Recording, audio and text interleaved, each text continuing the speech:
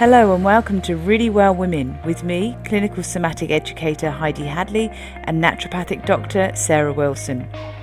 Really Well Women is here to educate, empower and enhance the health and well-being of women who have many demands and yet they want to take care of themselves from the inside out.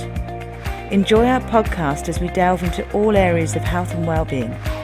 So are you ready to find out more? Let's get started. Welcome back, everyone.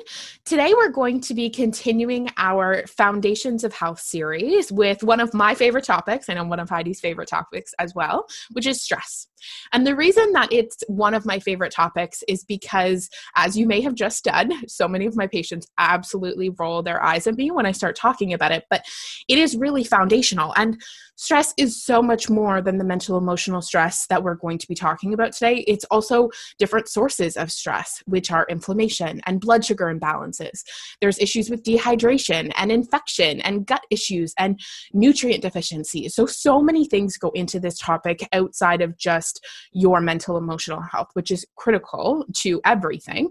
But we really want to loop in today and help you understand how it can physically show up in your body, but also actually what's happening, because we hear stress, but it's so hard to distinguish, okay, what is this symptom related to? And are all these things connected? And so often cortisol, which is a stress hormone, or norepinephrine and epinephrine, which are other types of stress hormones, they're intertwined with our physiology. And so let's dive in and learn a little bit about what this whole stress thing is anyways. Yeah, and that's it, Sarah, isn't it? Because it is an overused word, stress. And I just think this would be a really good sort of myth buster, really to get to it, for that reason. So I'm going to just try and keep it basic so that we can really then start to develop and get that layered learning approach really with this. So first of all, stress is actually a natural thing that should be happening within our body. So we've all been in situations before an exam, for instance, or maybe a presentation, all those sorts of things. And that stress response is a really good way to help us stay focused and alert for that situation. But the thing is, it's only supposed to be there for a short-term measure. So it's when it stays constantly high and our stress response stays high, that's when it becomes really unhealthy. Because what we talk about, we've all used the expression, or you may have heard of it, the listeners, an expression called homeostasis, which is a state of balance. So our body is constantly trying to return to a state of balance or homeostasis. But when we go into a stress response, we lose that homeostasis. And that's when things go to pot, to be honest. All starts going off in all sorts of directions. And one problem snowballs into another, and it just gets bigger and bigger. And so what I want to do first of all is just break down that stress response and what's actually happening. So when I talk to clients, I mentioned to them about the caveman and the saber-toothed tiger. And so if you're listening to this, you might want to stand up and imagine that you're a caveman and there's a big saber-toothed tiger coming towards you. But these are stress responses that should naturally be happening, but then they, as I said, they should return back to a state of balance. So imagine you're walking around you're walking around as a caveman, and then all of a sudden, this saber-toothed tiger comes running towards you. Now, your stress response has got different ways that it will react. And some people will react by tucking their tailbone up and under. Their ribs will depress down so that their shoulders roll forward. Their head will also drop to look towards the ground. But because they want to look to the horizon to see that danger, they jut their chin up and forward.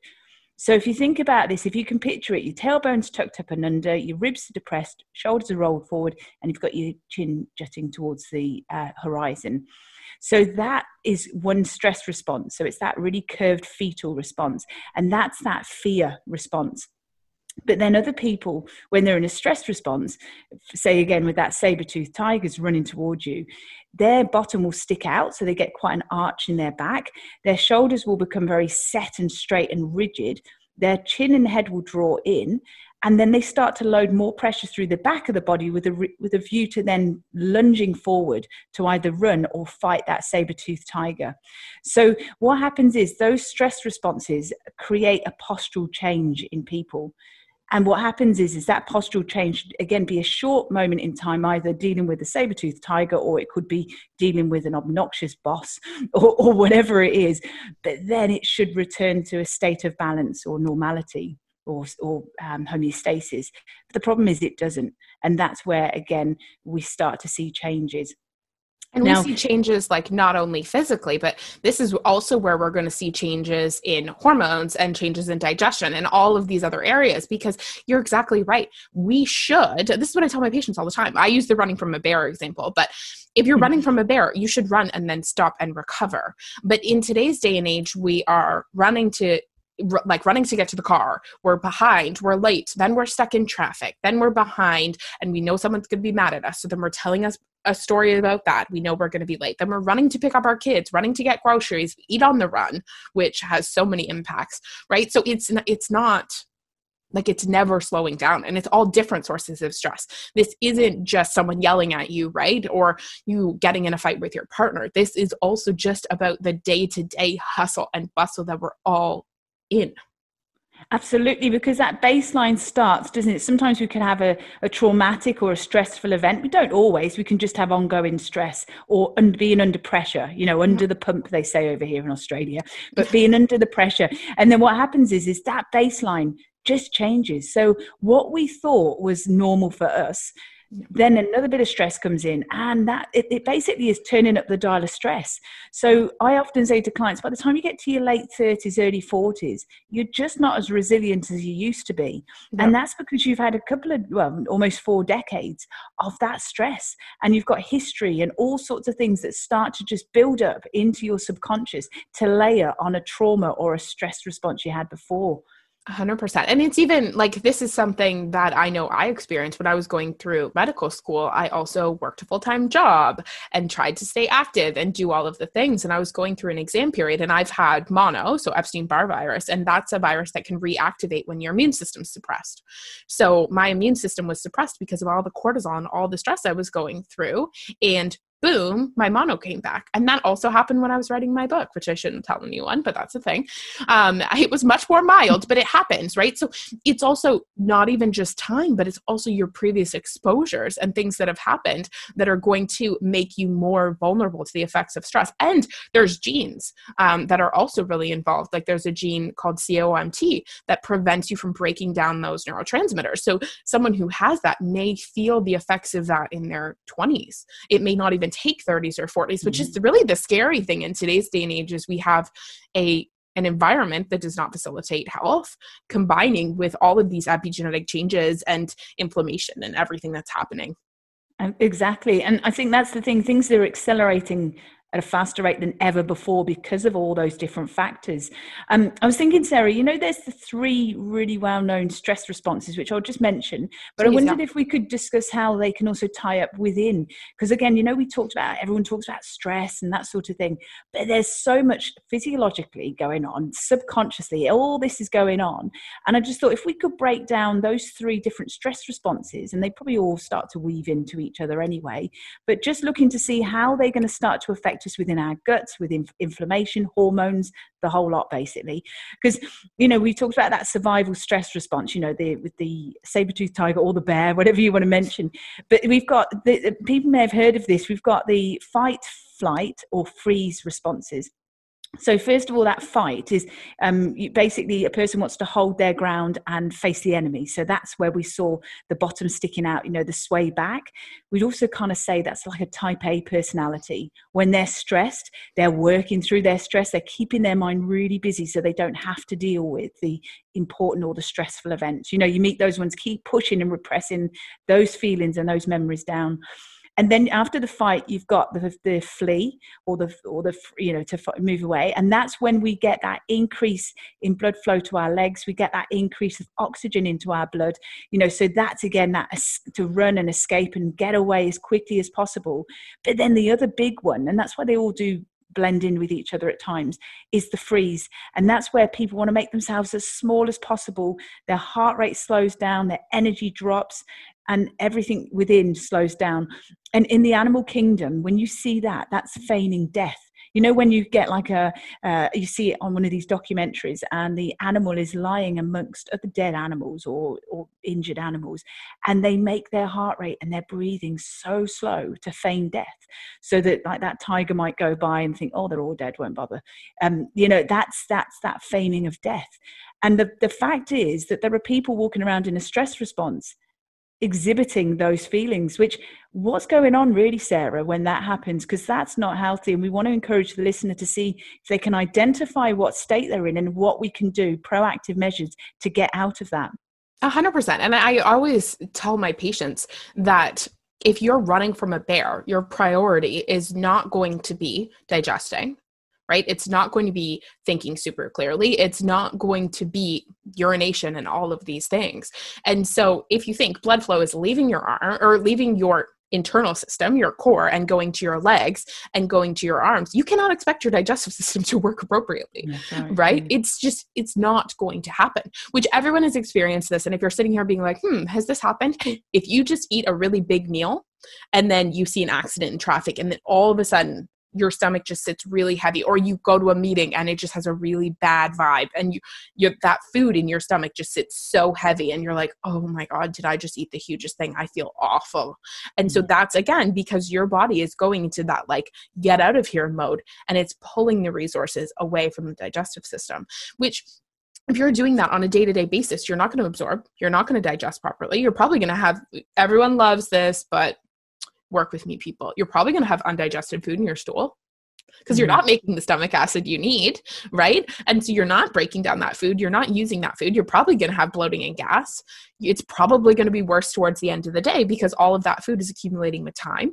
It's going to depend on the person, whether you get constipated, right? Exactly like that. Things aren't moving. They're kind of almost paralyzed. Or if you get loose stool or diarrhea because your body's literally trying to evacuate everything so you're the lightest possible so that you can run away, which is so gross to think about. But that's also why I bought myself an inflatable poo emoji for our outside Christmas display, because poop is so critical to our day-to-day function. We can also see yeast infections. Research studies have shown that women with elevated cortisol levels have yeast infections. They can have all kinds of other digestive issues, and it shrinks certain areas of your brain, which is so crazy. And this is the thing is that after the break, what I'd like to actually ask and start to discuss is that whole stress response and how sometimes we can use food as almost like a comfort. But then in actual fact, when we talk about inflammation and yeast and all those sorts of things, how actually it's not helpful and what can we do in a proactive measure to make those changes. So we'll have a quick chat about this afterwards. Do you feel that tight muscles are affecting your movement and posture? Do you feel that you have recurring pain or injuries?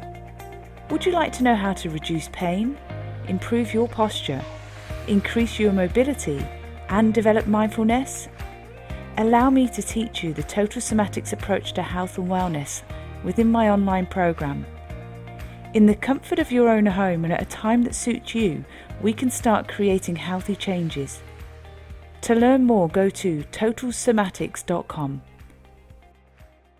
Okay, Sarah, so just before the break, we talked about the yeast infections, the gut inflammation, all those sorts of things, and how one of the common things with stress is that what do we want to do when we're stressed? Go for food or go for drinks that are actually going to provide really a short-term comfort. And I know in podcasts we've done, like on Total Somatics online program, we've talked, and I wanted to bring this back in again, how people can start living on uppers and downers. And that could be as in coffees and alcohol in order to relax. So can you elaborate a bit more on that? Because that's really important in order to actually get back control and look after our body and reduce that stress response. What could we do there? Yeah. And I think it's so important that we also justify this feeling for people, because research has shown over and over and over again that the comfort food, so high fat, high sugar foods, actually do calm the stress response. They actually lower cortisol. So from that side of things, it is a physiological response that's happening. But we don't want to resort to ice cream and fried foods to get that response, because then you're going to get more inflammation and gut issues and nutrient deficiencies and blood sugar imbalances. And then the stress gets worse and it snowballs, right? So there are so many natural things that we can do to give you that same response. As much as this may not work for everyone, dark chocolate does that. Yay. And there's also so many herbs and nutrients, like that one gene I was telling you about that causes your stress hormones to break down slower. It's really highly affected by magnesium and B6. So if you are the type of person who needs to kind of calm in the evening, yes, you need to work on your nighttime routine, and you need to work on disconnecting from your phone, and you need to work on slowing that down, and even like slow movements, taking a bath. All of those things are important, but so too can be taking magnesium as a drink, right? Taking an Epsom salt bath. There's also a lot of herbs that, like my favorites, I'll just kind of list them, but these are things that you guys can look up and see for yourself and work with your doctor to see if it works. But a lot of my favorite herbs for the morning are things like Eleutherococcus and ashwagandha, because they do help to provide a really level and stable energy, because they're called adaptogens, right? So they teach your body to help cope with the stress response. So they're really great short term before we can get all the lifestyle measurements that you're going to talk about in place. In the evening, I also love herbs like passion flower. It's so calming. And ziziphus, they're really, really calming for that anxiety response, because I don't know about you, but my patients, I hear all the time that they're just so wired and they're so caught up in the snowball of life that they feel like they can't actually do the things that they need to do to get out of that perceived stress and to get out of that subconscious stress. And so sometimes we use herbs and we change dietary things to kind of snap people back into being so that they can make choices about their health again. Yeah, and also just thinking of that alongside that, because you mentioned, and obviously with me teaching somatics and I do other natural therapies as well, is that one of the key roles as a clinical somatic educator is to try and get clients to basically become reacquainted with their soma, which is what we'd say in somatics, which is their entire mind, body, emotional, physical, spiritual health, everything basically, because we're all just one big, huge sensory organism that we absorb everything, and it molds and shapes who we are. And so when we're in a stress traumatic phase, we just, as you mentioned, we live subconsciously. So we don't even notice all those things that are happening within. So that's why it's so key with all those supplements as well, is that if somebody can just get on the floor for 10, 15, 20 minutes at some part in their day, maybe in the evening, if that's the best time, the quietest time, and to do what we talk about is a soma scan, which is like a body scan, which, you know, the layperson may say, and just start to notice what's the central nervous system actually saying to the muscles, where's the tension, what's your breathing feeling like, you know, how does your gut feel? That's when we start to become reacquainted. Instead of living in the stress response, it becomes a mindful practice where we start to notice what's actually going on. And then from there, that's why, like, I bring in those audios with my online program, because what we want to do is start to encourage people to do movement, to start to release that stress response, so that, you know, at the beginning when I mentioned those stress responses, the saber-toothed tiger situation, that we're not trapped in those tense, tight muscle structures, and we can breathe deeply and we can get the ribs to move more freely, and then think of the space that we've got within the abdomen for the gut. And as you know, as soon as we're coming out of that stress response, everything starts to work happy, because we're returning to a state of balance or a homeostasis. So it's 100%. And it's also something that we're tripping over each other here, but it's also something that I tell patients as well. It's like those positions and those postures can dictate your stress response. Like we know the superwoman pose, right? So when you push your chest forward, put your hands on your hips, that increases testosterone in women. Right. So like research has shown this power pose, isn't it? Exactly. Right. Yeah. So think of, okay, if you can increase your testosterone and lower your cortisol by standing up and feeling really strong, imagine the impacts of being in that stuck kind of fetal position all day long. It does have physiological impacts. And that's like, as much as sometimes we want to poo-poo these things, I'm sorry, y'all, you cannot get away from the research. Yeah. And so with that, like these things are so real and have such a huge impact. So taking that 5, 10, 20 minutes and just checking in with your body and seeing what position you're in can be really enlightening, even, and just opening your eyes to what physically is happening. It's right. And that's the thing is, it's what's lovely, Sarah, is that when you've seen someone, say, do their somatic movements and they've been doing their somatic breathing, when they sit up in their own time and they come to standing, it looks like they've had a facial and their eyes are so sparkly because, they've actually let go. Yeah. The first time in the day, they've actually allowed their central nervous system to go, and relax, because it's just been on the go all the time. And I just look at them and go, your central nervous system did that. You did that. It's basically allowing your amazing body and your amazing brain to recalibrate, recenter. That's basically what we need to do. And again, I say to clients all the time, how often do you do virus checks on your PC? How often do you do software updates on your phone? How often do you do software updates on your own supercomputer that's sitting in your head that translates everything to your body? Probably not that often. And that's the thing, is that if we can replace all the other stuff, but our amazing mind and body, we get one of, and we want to make sure we use it wisely. And that's why, you mentioned about the power pose. I look forward to when we talk about movement very, very soon, because I'd like us to kind of explore that even more, because it's so powerful, the whole emotional link with movement. It's fantastic. And I just want to say too, for anyone who's thinking, this isn't for me, I can't do this, I have too much on the go, I can't get it all done as is. I really want to encourage you that I used to think like that. Again, like pushing, go, do, working all the time. I've got to get more accomplished. And you probably have heard this before, but you'll hear it again here because it's so true. It's like that 5 minutes that you took will give you back hours of time. And it's it's such a huge gift to yourself. And if you've never done somatics or you've never done body scans, then sometimes you can just equate this to a really good spa day. Right? You go, you get a massage, you get the oxytocin from someone touching your body, and you relax and you turn your mind off and maybe have a little snooze on the table. And then you go do the therapeutic waters, which is my favorite thing in the world. And then you come out and you're like, oh my gosh, I feel like a different woman. I feel younger. I feel more vital. And you can have that feeling on a day-to-day basis, and you will hit stress, but we're hoping to give you those tools so that you can come back to that place that you want to be in. And whether that is using postures and positions, if you're in that place, whether that's using herbals and nutrients and dietary changes, this is where we are kind of the yin and yang. We bring those two elements together, because there's some situations in which I need to use movement and posture, like going for a walk lowers cortisol, getting in a forest lowers cortisol. I'll do those things for 5 minutes on a break when I know I've been stressed, when I don't have access to any of these other like nutrients and herbs, which I always do because I carry them in my purse. Let's be honest. But it's so nice to be able to use both of these things. Yeah, and I'm sure you don't mind me saying this, Sarah, because obviously for the listener as well, is that I think we're both coming from a place where we've been through a lot of stress over the years, and we've had to learn to change. And I know with me doing all my clinical studies and things like that with somatics, that I've had to do my own headspace stuff. So had to see a clinical psychologist and do things, because if I don't get my own head in the right place, it translates clinically into what you're doing with your clients, and you project that onto your clients. So what we're saying is basically that we've been there, we continue to work on ourselves. And really, when you were just talking, I could resonate with that, because any of my clients that knew me in the very early days would know that basically I lived on fear.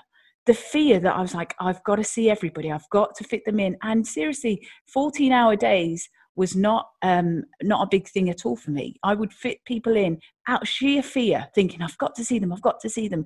And then you think, I can't live like this.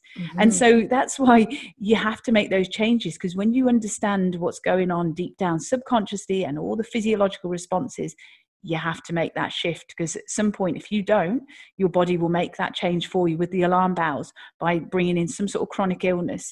So that's why when we're talking like this, we're not talking as if we don't know what we're talking about. We actually have got a lot of our own personal stuff that we just want to help support other people, because as I mentioned in previous podcasts, we're all in this together. So it's there to support each other, bounce off each other. And if anyone's got questions at any time, feel free to let us know. Yeah, 100%. We're here for you. I have 2 therapists and a life coach. And if I can instill any of that guidance and information into someone else who's not quite ready to go there yet, that is what this is for. Yeah, no, it's fantastic. So have we got some takeaway points from here, Sarah? Should we mention those briefly, or how do you feel?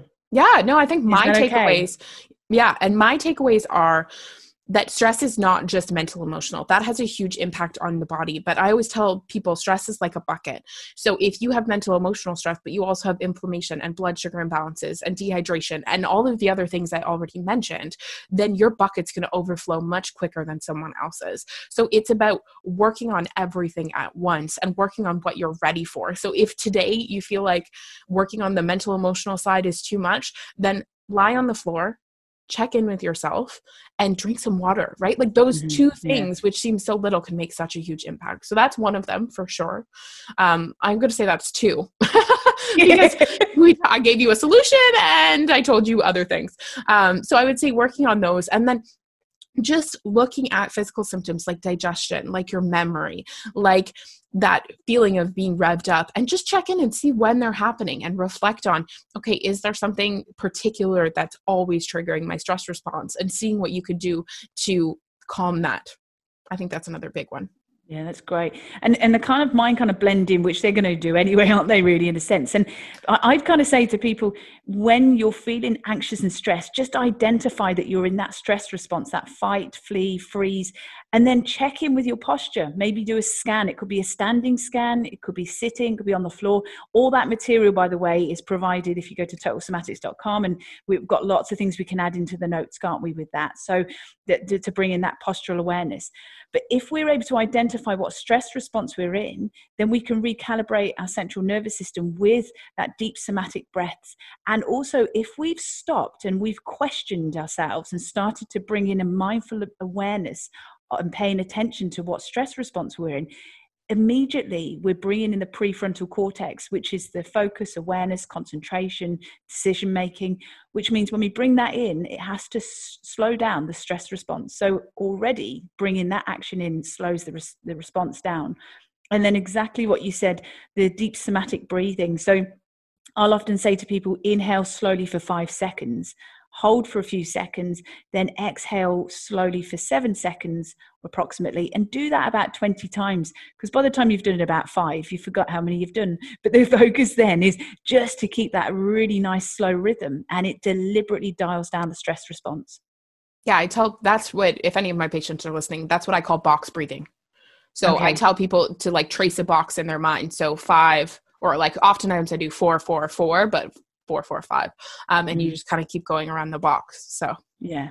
And that's the thing. If people are going, oh, how many seconds is it? I just say to them, what do you do when you breathe? You breathe in and you breathe out. As long as you can breathe in deeply and slowly and exhale slowly, you're onto a winner, because you're doing the right thing anyway. I always tell them, if it feels too slow, it's good. Yeah, that's right. But the thing is, it's just slow it right down. Just keep thinking deep down. Everything's churning away. That little hamster's run away like crazy in that wheel, but we've got to slow it right down. So then it's a reflection on how we feel when we look at the world. We're not in that stress response, but we can actually absorb everything around us, from the aromas in the air to watching the wind blowing through the trees to watching all the birds. That's when we actually realize we're cherishing and really enjoying the moment. And that's when we slow our stress response down. It's easier said than done at times, but we're all still working on it, aren't we? We're all works in progress. And honestly, absolutely, any movement in the right direction is good movement. Absolutely. And that's what we're going to be discussing next. That was perfect. Wasn't even planned. Very good. So we'll have a look at that next then. So we'll be looking at movement, and it ties in beautifully with what we've talked about with stress anyway. So I look forward to discussing that. Wonderful. Until next time, be well. Thank you for joining us today. To learn more, go to reallywellwomen.com and connect with us. Also, spread the word so we can increase the feeling of really well women all around the world. So until next time, take care.